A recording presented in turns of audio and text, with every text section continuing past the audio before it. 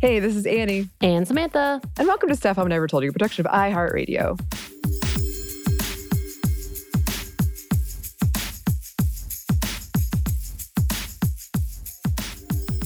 And Happy New Year's. Happy New Year's to you. Yes. If you're listening to this when it comes out, you could be listening to it whenever.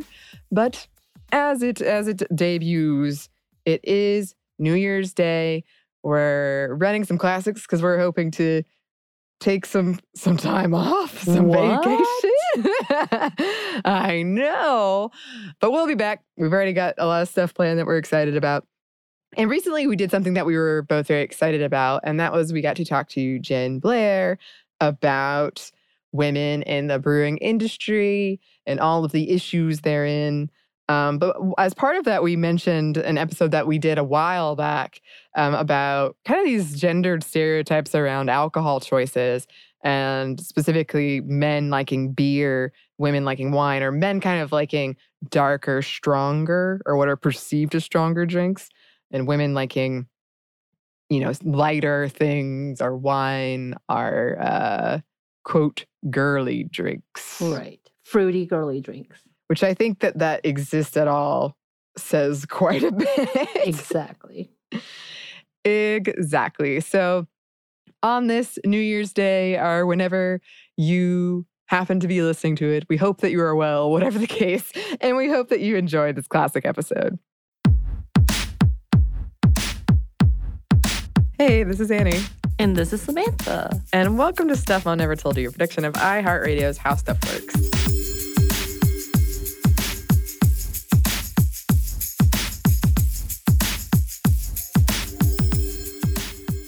In our last episode, we talked about the gendering of food, mostly men and meat, and where that whole meat. Not that specifically, but men meats. I have heard that in advertising language, so I thought of that later. And today we're talking about the gendering of alcohols. So before we start, drink responsibly. If alcohol is a trigger for you, it would probably be a good idea to not listen to this one. And we're going to very briefly, just mention things like sexual assault and violence, domestic violence. So if that is a trigger for you as well, just letting you know right at the start, that's where we are. Or the stops. Today has been a really goofy day. I am not sure what's going on. And we have not had any alcohol. I haven't. I don't know about you. You've got this giant cup over here. It's water. Oh, okay, Samantha. okay. Trying to stay hydrated. Sure. Yes. Okay, so I think a popular way of thinking about it when we're talking about the gendering of alcohol is beer is for men, wine is for women. Or I usually hear like darker alcohols, men, lighter alcohols, women. It'll put hair on your chest. That's what they say. I feel like they say that about everything. Spicy foods puts hair on your chest. Do they say that about spicy food? I don't know. I feel like I've heard that. I like how you immediately backtracked. I'm going to say yes. Okay. So doing something that burns, I guess. Yes, anything that burns. Which is it's believed that darker alcohols have more of a burn. And sometimes they do, but not always. Not always.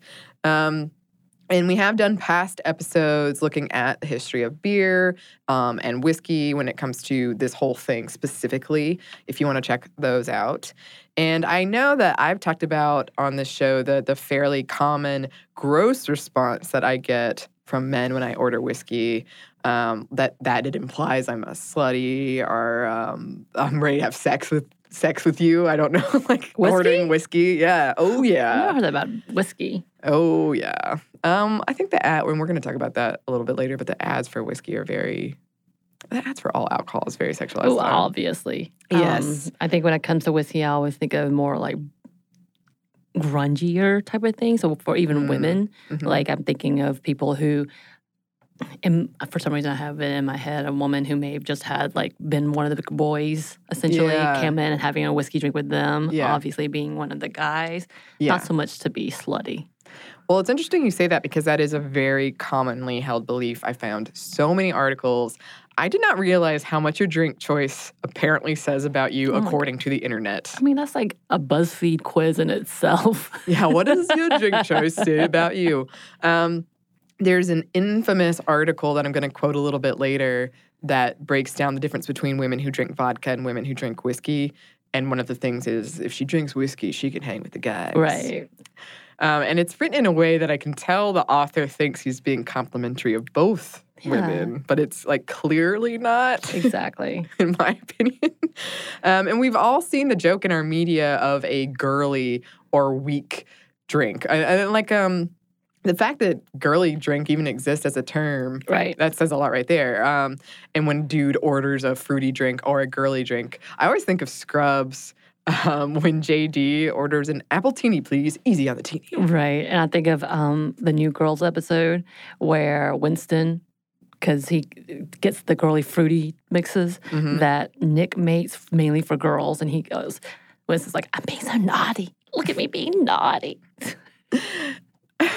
It's so interesting to me that this exists. I mean, I will say in my family, this is reversed. This is like completely reversed. The men in my family do not drink, barely any. And when they do, they drink, quote, girly drinks, sweeter things. So that's my friend group too. Most of my friends are the opposite. The girls like the whiskey and the dark beers, and the guys like things vodka-ish. I love gin too, but stuff like that along those lines. Yeah.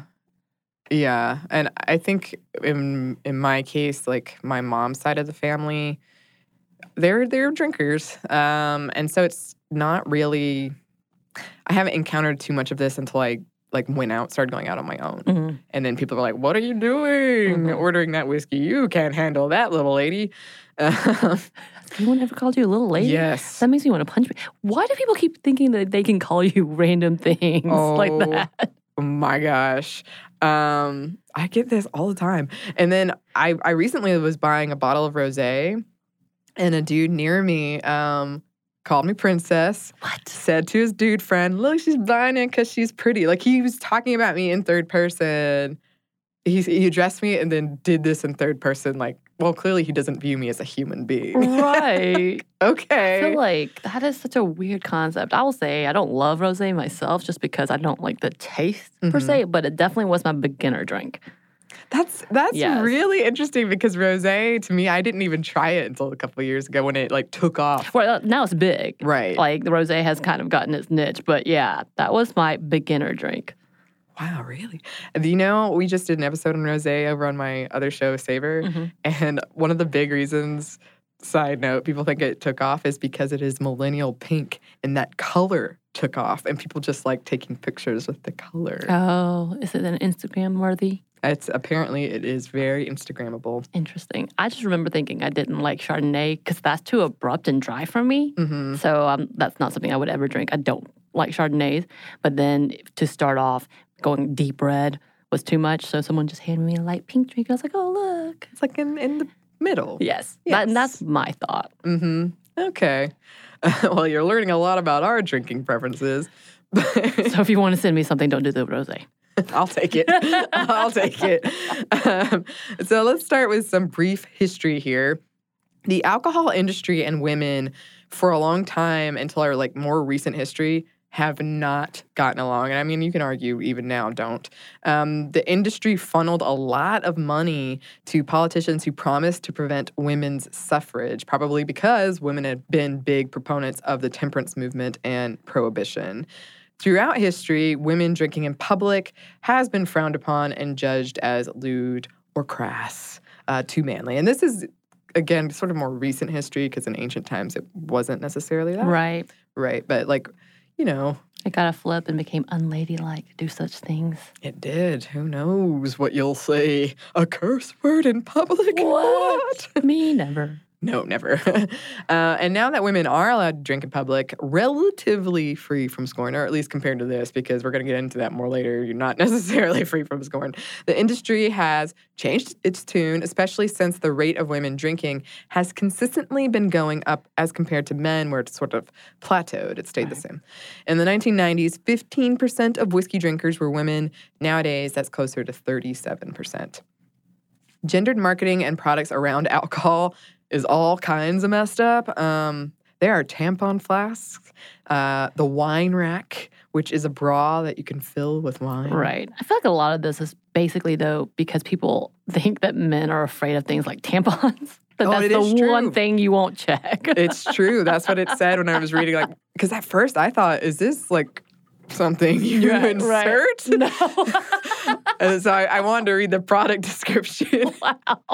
And it's because people are afraid of checking tampons, which hilarious. Yes, hilarious and sad. Uh-huh.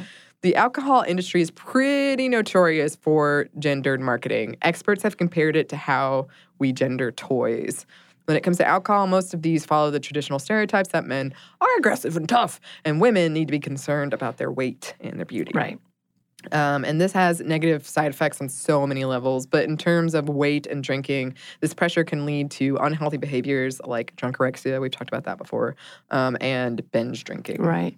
And with the drunkorexia and whole gender idea, because that's what you were talking about, the tampon thing. It's true. People did soak alcohol in the tampon and get extreme drunk without all the calories. Yeah. That was part of that. So, yeah, you're right. You're right. Yeah. There's a lot of weird concepts. Dangerous and unhealthy. Right.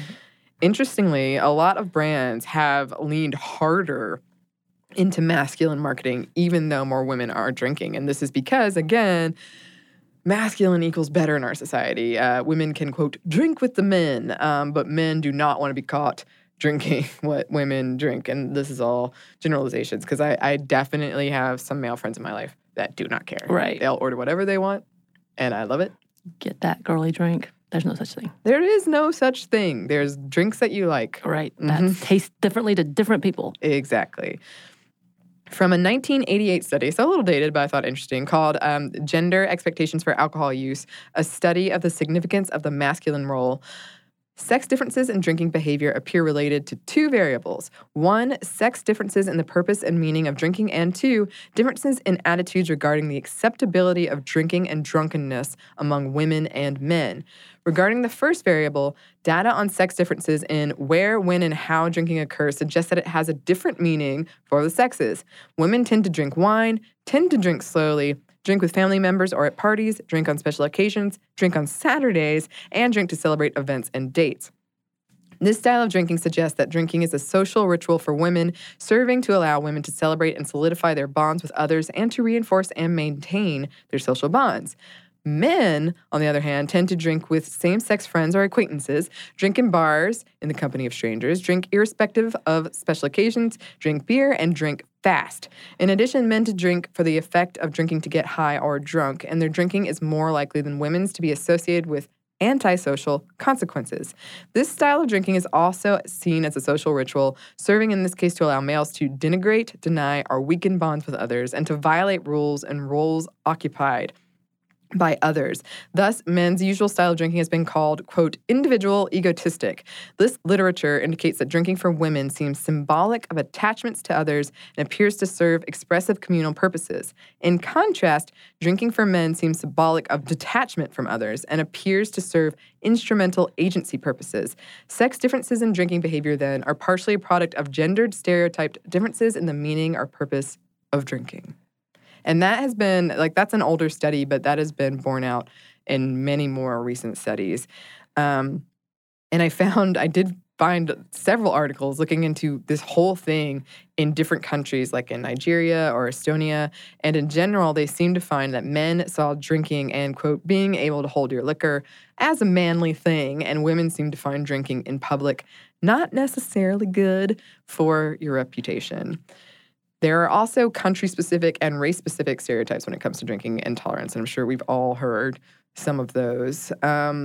From the World Health Organization, quote, first, compared with women throughout the world, men are more likely to drink, consume more alcohol, and cause more problems by doing so. This gender gap is one of the few universal gender differences in human social behavior. Right. I actually was looking at the National Institute of Alcohol Abuse and Alcoholism, and they actually break it down per ethnicity, including from the Latina culture to the African American to Asian Americans, and going down to the differences and even the health effects. You and I were talking about earlier, the Asian flush, as I've called it, and it talks about the 25 to 50% of Asians who suffer because of that specific type of gene that causes you to flush and not be able to process the alcohol, which apparently has different causes, like whether you drink too fast, drink too slow, drinking all these different things.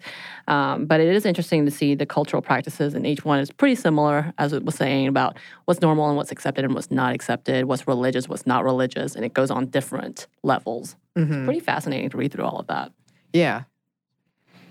There is a lot of data out there. A lot. I was kind of taken aback and surprised by how much. Right. Which is a wonderful thing. We can always use more. Especially, that's more inclusive. But going back to that WHO report, well, I guess WHO. I always say WHO, but WHO report goes into possible reasons why there is this universal difference in drinking behavior. And the first reason they listed is power.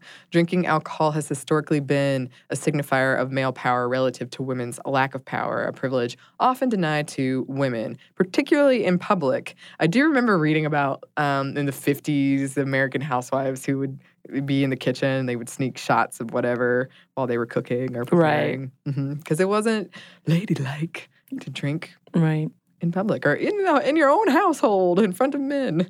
When it comes to health and metabolism, women typically are believed to be more vulnerable to alcohol. They get drunker faster when consuming the same amount as a similarly sized man.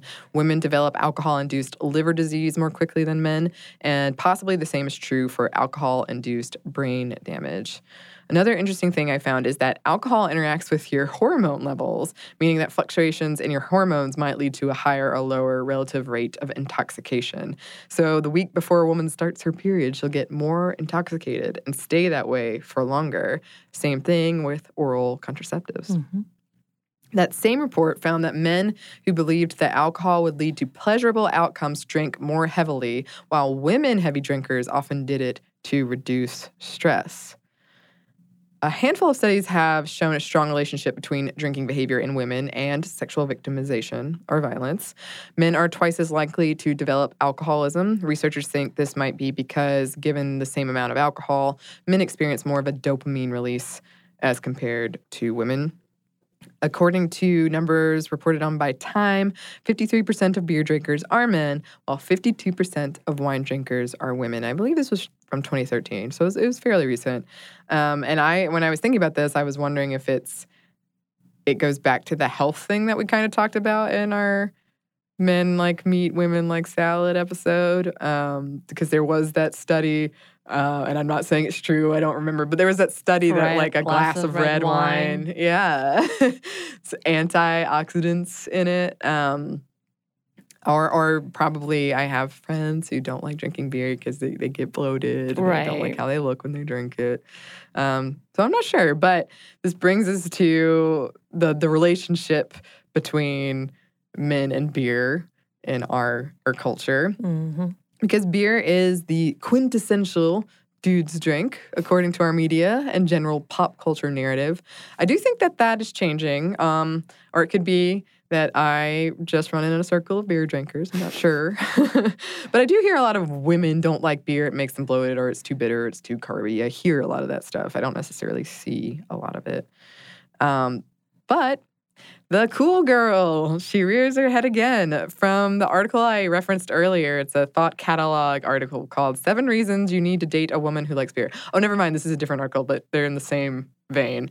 Quote, a true girl who is one of the guys? Well, she's not afraid to look like a fool. She laughs a lot, often at herself. She makes reckless decisions, but owns up to the consequences. She burps. She shouts. She tells you to off when you deserve it. She likes sports. She likes video games and comic books. She's a flip cup beer pong champion.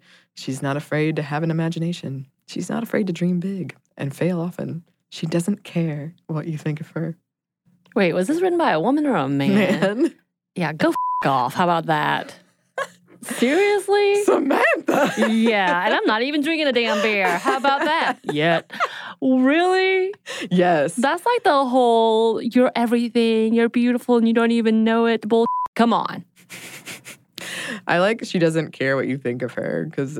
But yet, she's doing this for you, obviously. Well, in the vein of this, then yeah. Oh my goodness. And another reason, according to this article, quote, I'll just leave this little tidbit right here for everyone. According to the dating website OkCupid, the single most accurate indication of whether or not a woman will have sex with a man on a first date is directly correlated to how they answer this question. Do you like the taste of beer? In fact, just under 70% of women who answer that question yes are ready to throw down in the bedroom. Okay, how did they even get that statistic? I don't know. Where did they find this statistic? They do a lot of data collection. I get come on. Well, I agree. And that's why I included that quote, because it blew my mind. And then this is the one I referenced earlier from Elite Daily. Vodka drinkers are girly girls. Whiskey drinkers prefer the company of men. I mean, that basically most drinks we like is one part citrus, liquor, and sweetener. Right. Even right now, like beer even is a sour phenomenon happening. Not happening. It has happened and it has been big in the last few years. That's very much fruity beers, essentially. Mm-hmm. What? Yeah. There is Ron Swanson comes up again. This is so funny because he came up in our previous episode, but he has a quote, clear liquor is for rich women on diets. And I will say, like, Ron Swanson is the epitome of, he is like the manly man. Right. So I think that's why he keeps coming up in these ones. Yeah. Shot of whiskey and a shot of vodka, just FYI, have the same calorie count. Right. I would assume this has more to do with the fact that vodka is usually a mixer for girly sweet drinks, but again, Shoot, sometimes I like whiskey and Coke. That's a common drink. I don't understand. I always remember that scene from The Departed when Leonardo DiCaprio's character orders the vodka cranberry and the bartender was like, what, are you on your period? Which is both a vodka and a cranberry stereotype coming together.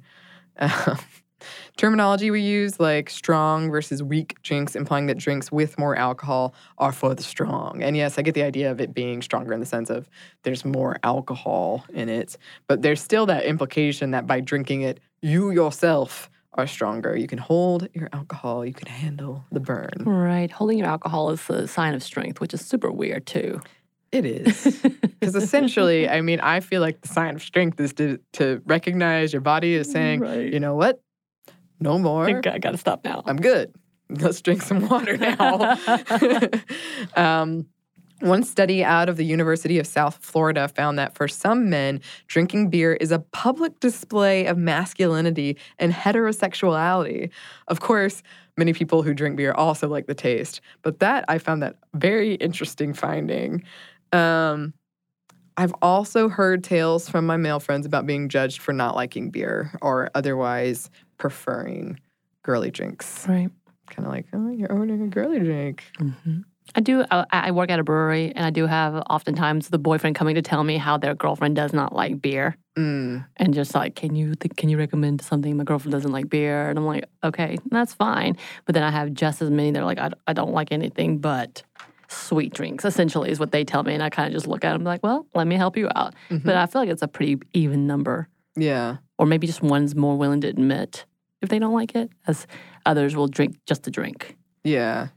Yeah, and I read this whole deep dive looking into, and I didn't include a lot of it here, but why is it true that women just don't like beer as much? Like, is there some kind of genetic taste thing going on? Like, they taste bitter more? But the article, I couldn't really prove anything except that beer used to be a lot worse. Right. Like, it was just bad beer. And so some people grew up with kind of just not great tasting beer. Right. And that was where that article landed, that perhaps a lot of women just haven't tried anything beyond. Right. I think that's a lot of people. They don't understand the craft of beer, essentially, anymore. And because you had the one light beer, or these two things that are not the best, which I've always liked the taste of beer. But as you become more and more familiar with the culture behind it, you are discovering new ways of having beer, essentially. Yeah. And it makes a big difference, but a lot of people don't understand what it is or the phenomenon behind it. Yeah. And to clarify, that article I was talking about was very much in the U.S. The U.S. didn't have much of a craft beer scene until semi-recently. Right. But also, like, if you don't like beer... It's all good. Yeah, you don't like beer. Don't I drink get what it. you don't like. Exactly. Exactly. In my family, it was kind of like, you're going to like beer. It was, Wait, what? Well, I just remember thinking, and I had this about a lot of foods, actually, foods. Right. If I didn't like something, but I wanted to like it, I would keep trying it until I found something that I like. And a lot of my favorite foods now, I did not like until I just kept eating them, and now I like them. So that's what they did for you with beer? That's what I did to myself with beer. Oh, I thought you said your family. Well, because everybody in my mom's side of the family, it's a very big social thing. Okay. Yeah, I was going to say, it's like my mom trying to make me like mayo. I still don't like it, but she would try to sneak it in my food. Oh. Pretend I feel like I you don't have to understand. want it. And even then, again, this is very specific to me. I'm never, if someone tells me they don't like something, I believe you and I Right. accept it. And move on. Yes. In general, men drinking in public has long been more socially accepted, even at work until our more recent times with things like the 3 martini lunch, which if you don't know about, there was all this like politics involved around it in the 70s. You should look it up. It's fascinating. Or Mad Men-esque style drinking. When it comes to the darker drinks for men thing, darker drinks, rightfully or not, come with a perception of being harder or stronger, both. And this did used to be the case until the 19th century. Generally, darker liquors were bottled at a higher proof, and this had to do with the aging process adding flavor, whereas Right. for a lot of clear liquors, if you age it, it won't necessarily add flavor. But that whole darker liquor being stronger is not always the case these days. Some studies looking into increased violence when drinking as partly an observed behavior believed to be acceptable in this context among men. If you witness it, it seems like if you're drinking, I can behave in a certain way, that has a lot of consequences for so many social issues.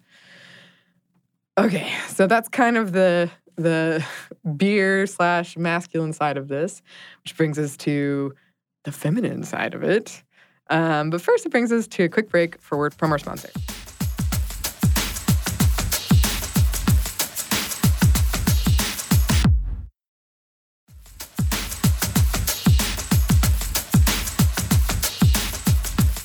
And we're back. Thank you, sponsor. And we're back with the question, is it women like wine? Yes. And usually white wine, I find, is the stereotype, specifically white wine. Again, going back to the like lighter thing versus the darker thing. And I kept, every article I was reading about this mentioned mommy juice. Oh, really? Yeah. See, all the things, because, you see those cute little retro photos with some kind of snarky writing. Mm-hmm. I'm talking about the 1950s house moms or something. Yeah. And it's typically talking about martinis. Yeah.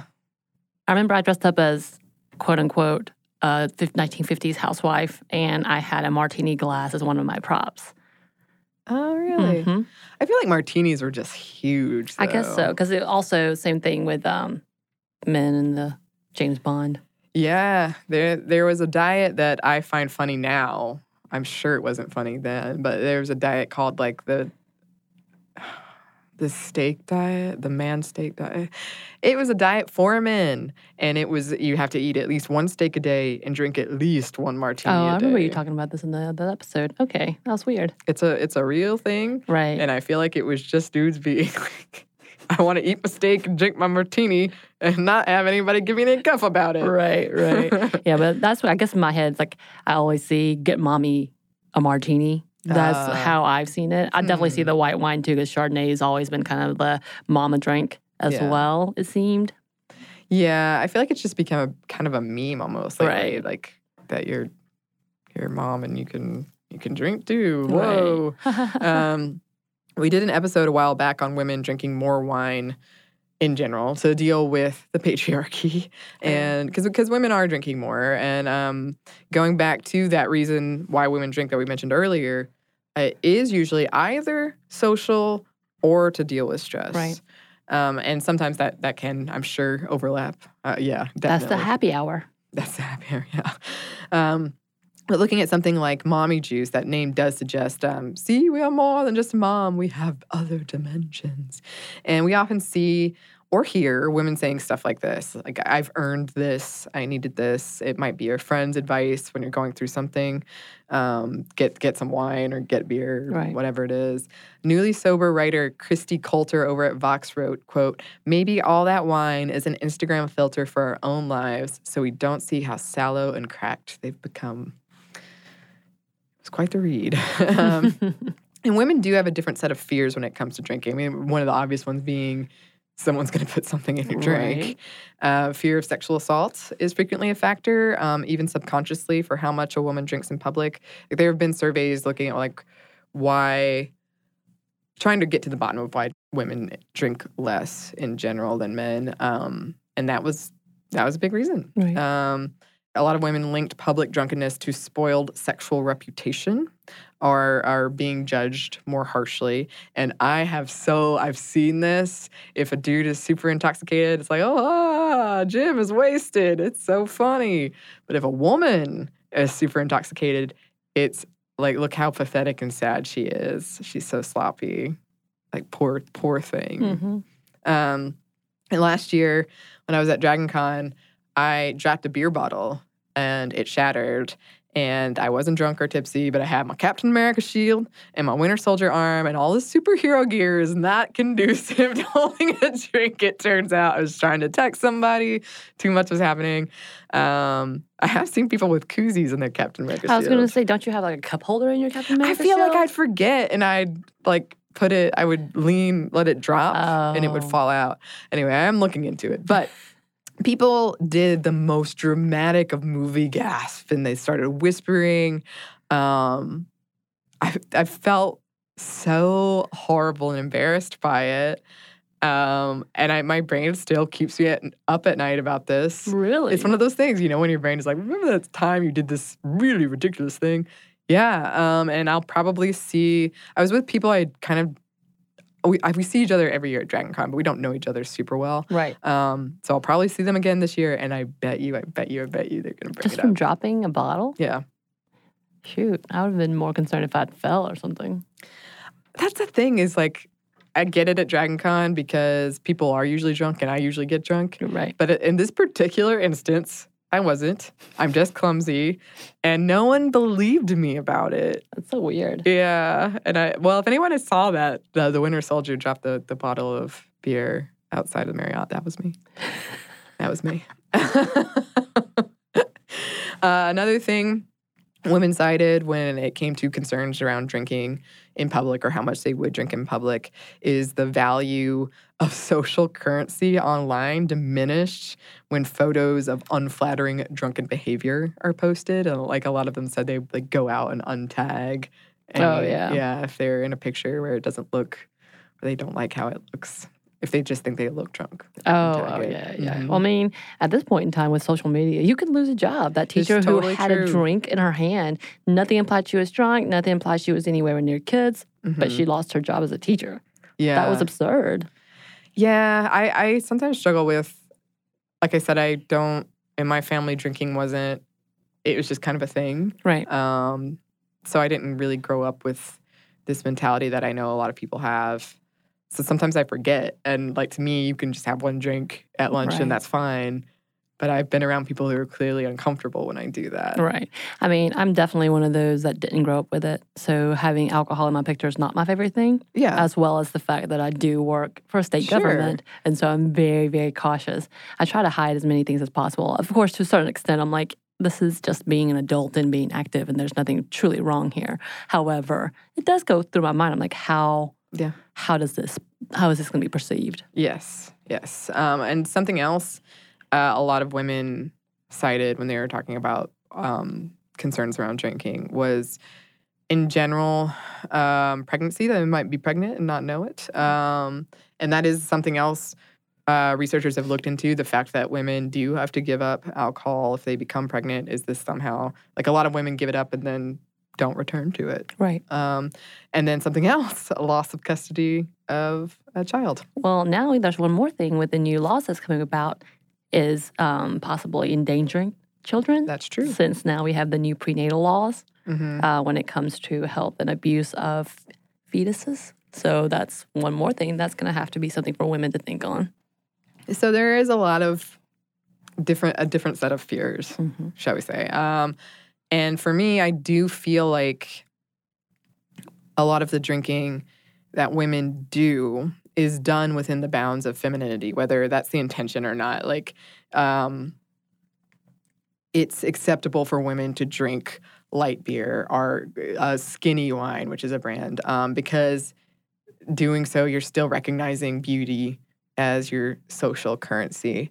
You can drink, but only if you stick to these rules, or you're purposefully going against them to be, again, one of the guys. But more and more, we are bucking that, and people know I love light beer. When you're outside or you're in it for a long haul, like if you're at an all-day type thing, I love it. And what I don't love is that people always make fun of me for it or imply I'm a basic bitch. And then, as the day goes on, what do they start drinking? The light beer that I brought to the party. I like this is a very personal thing for you. It makes me so mad. So I don't want to judge anyone. Like when I say drinking is done in the bounds of femininity, I like a lot of these things. Right. I was going to say, I definitely will try to limit the caloric intake as well when it comes to drinking because it does stack up so high. Yeah. And I am more likely to do the lighter things if I know I'm going for the long haul as well. But typically I don't buy light beers. I think I've done the whole, you were talking about basic bitch, which by the way is not a great term and awful. No. Not a great term. It's not nice in general. No, it's not. But I started buying the seltzer waters, hard seltzer water, partially because of that whole, okay, I want to drink something and I want something fruity and light, but I don't want to, end up all in. Yeah. In the first hour. That is a big trend that's happening, a movement towards lower ABV drinks, and also something that I'm really happy to see, more non-alcoholic drinks, because I do have several friends who are sober, and every time I see non-alcoholic drink section on a menu that is more than just soda, soda and water, it makes me very, very happy. Right. And without the gluten-free stuff. Yeah. I have a friend who's celiac, and she misses beer desperately, so gets so excited when she sees a gluten-free option. And we did do an episode on non-alcoholic drinks on the other show, Savor, and I caught myself almost saying something like "not a real drink," which is total nonsense. Right. So it's something that I had to like reframe in my own mind. But there are other positive things too. There's a couple of clubs like Women Who Whiskey, which is a whiskey club with 20 chapters across the U.S. There are more women involved in things like brewing and distilling. Right. Speaking of societies or clubs, Pink Boot Society is a focus on female breweries as well. It's kind of opened up very big around the country as well. So the country, maybe more. Just around. They've been around. They're around. They're around. They're around. As well as different brewers have been popping up as being female-owned, which is fantastic. And where we're getting more and more women who, we've already talked about it. I know that the original brewers, female, and what that looked like, as well as the fact trying to come back into the fact that women do like beer. Surprise. One of my friends started a festival, Dames and Drugs, in celebrating women in the brewing industry. And usually that brings about having different local breweries bring in their female employees to create a beer on their own if they're not already doing it, which is fantastic. I think it's slowly up and coming, as well as the fact that, I actually know about beers. I actually know about hops and grains and, the aging process. Surprise! And I can tell you what you may or may not like. I am actually good at beers. You are. Who knew? You are. There's what is now kind of a funny picture of us We have together. several funny pictures. We do. We had several run-ins before we became like friends. I think we'd met each other in passing. Well, I think this was before we met each other, though, with the initial.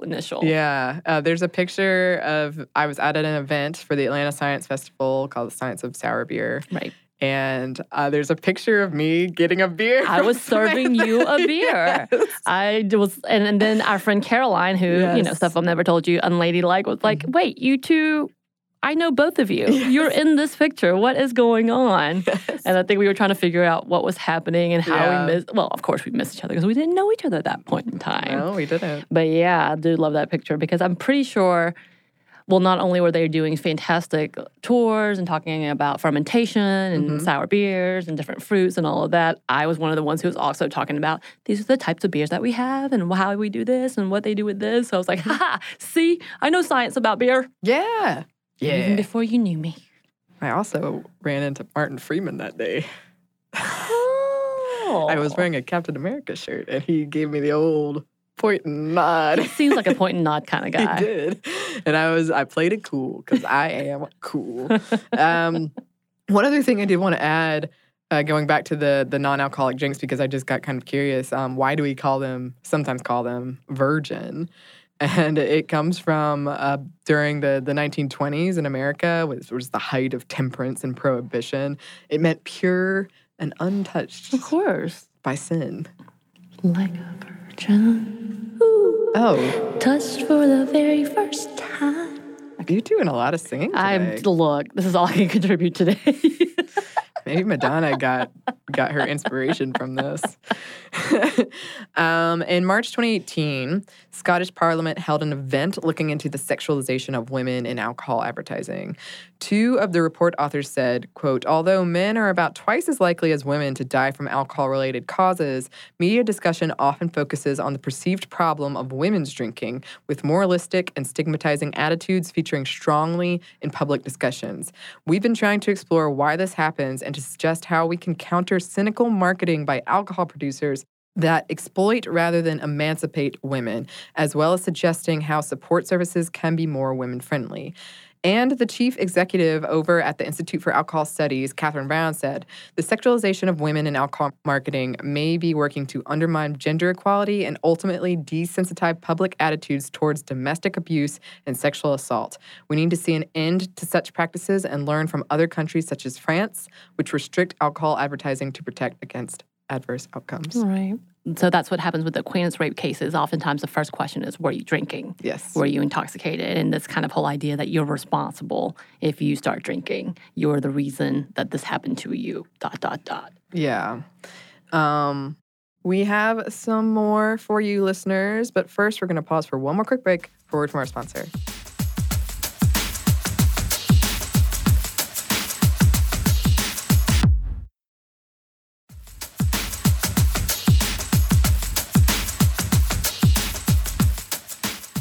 And we're back. Thank you, sponsor. And I know there is a lot of conversation right now that I find really fascinating around the idea of, and I think this could be said for a lot of industries because we're just in a time of change, with so much change, but kind of this, what for so long has been, even though it was started by women perhaps, dominated by men, this male industry, that by drinking, you're dealing with the patriarchy even though you're participating in the patriarchy. Like, it's the male industry telling you, yeah, you want to drink this, you want to be part of the group, you want to be part of men. Women, it kind of reminds me of that whole cigarette thing, how what happened with that. And I read a lot of interesting, like I'm still kind of processing it, but pieces about how women might be drinking because they're so frustrated with all of this stuff right. that's happening. I mean, I'm sure we're going to have more and more statistics over what's happened in the last 2 years alone with our social climate, and I say our in the U.S. alone, and how things have been more and more restricted for the femme population. And wondering how high the alcoholism, problems are because of the stress level and all of that as you were speaking. Yeah. Because I know we've already talked about therapy and such going up. Yeah. because of this time frame, and just in general, the overall universal stress that's coming from just politics alone, just conversations of social expectations alone. Yeah. Yeah. Yeah. There's a lot of stuff being written about it right now, and like advising you to not blunt away your anger with alcohol as women. But I'm glad this conversation is happening. There's also a lot of conversation, and we didn't really get into it today, about how the alcohol industry targets youth. Right. With like their very sweet kind of, it tastes like juice drinks. So that's another problem that that we need to look into. I would love to talk about today's youth. Yes. Well, we can do that. We can. But in the meantime, this is the end of this episode. We would love to hear any stereotypes you've encountered. Right. Any clubs maybe, or something that you find hopeful about this whole situation. You can email us at stuffmediamomstuff@iheartmedia.com.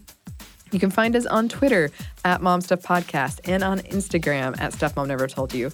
Thanks as always to our super producer, Andrew Howard. And thanks to you for listening. Stuff Mom Never Told You is a production of iHeartRadio's How Stuff Works. For more podcasts from iHeartRadio, visit the iHeartRadio app, Apple Podcasts, or wherever you listen to your favorite shows.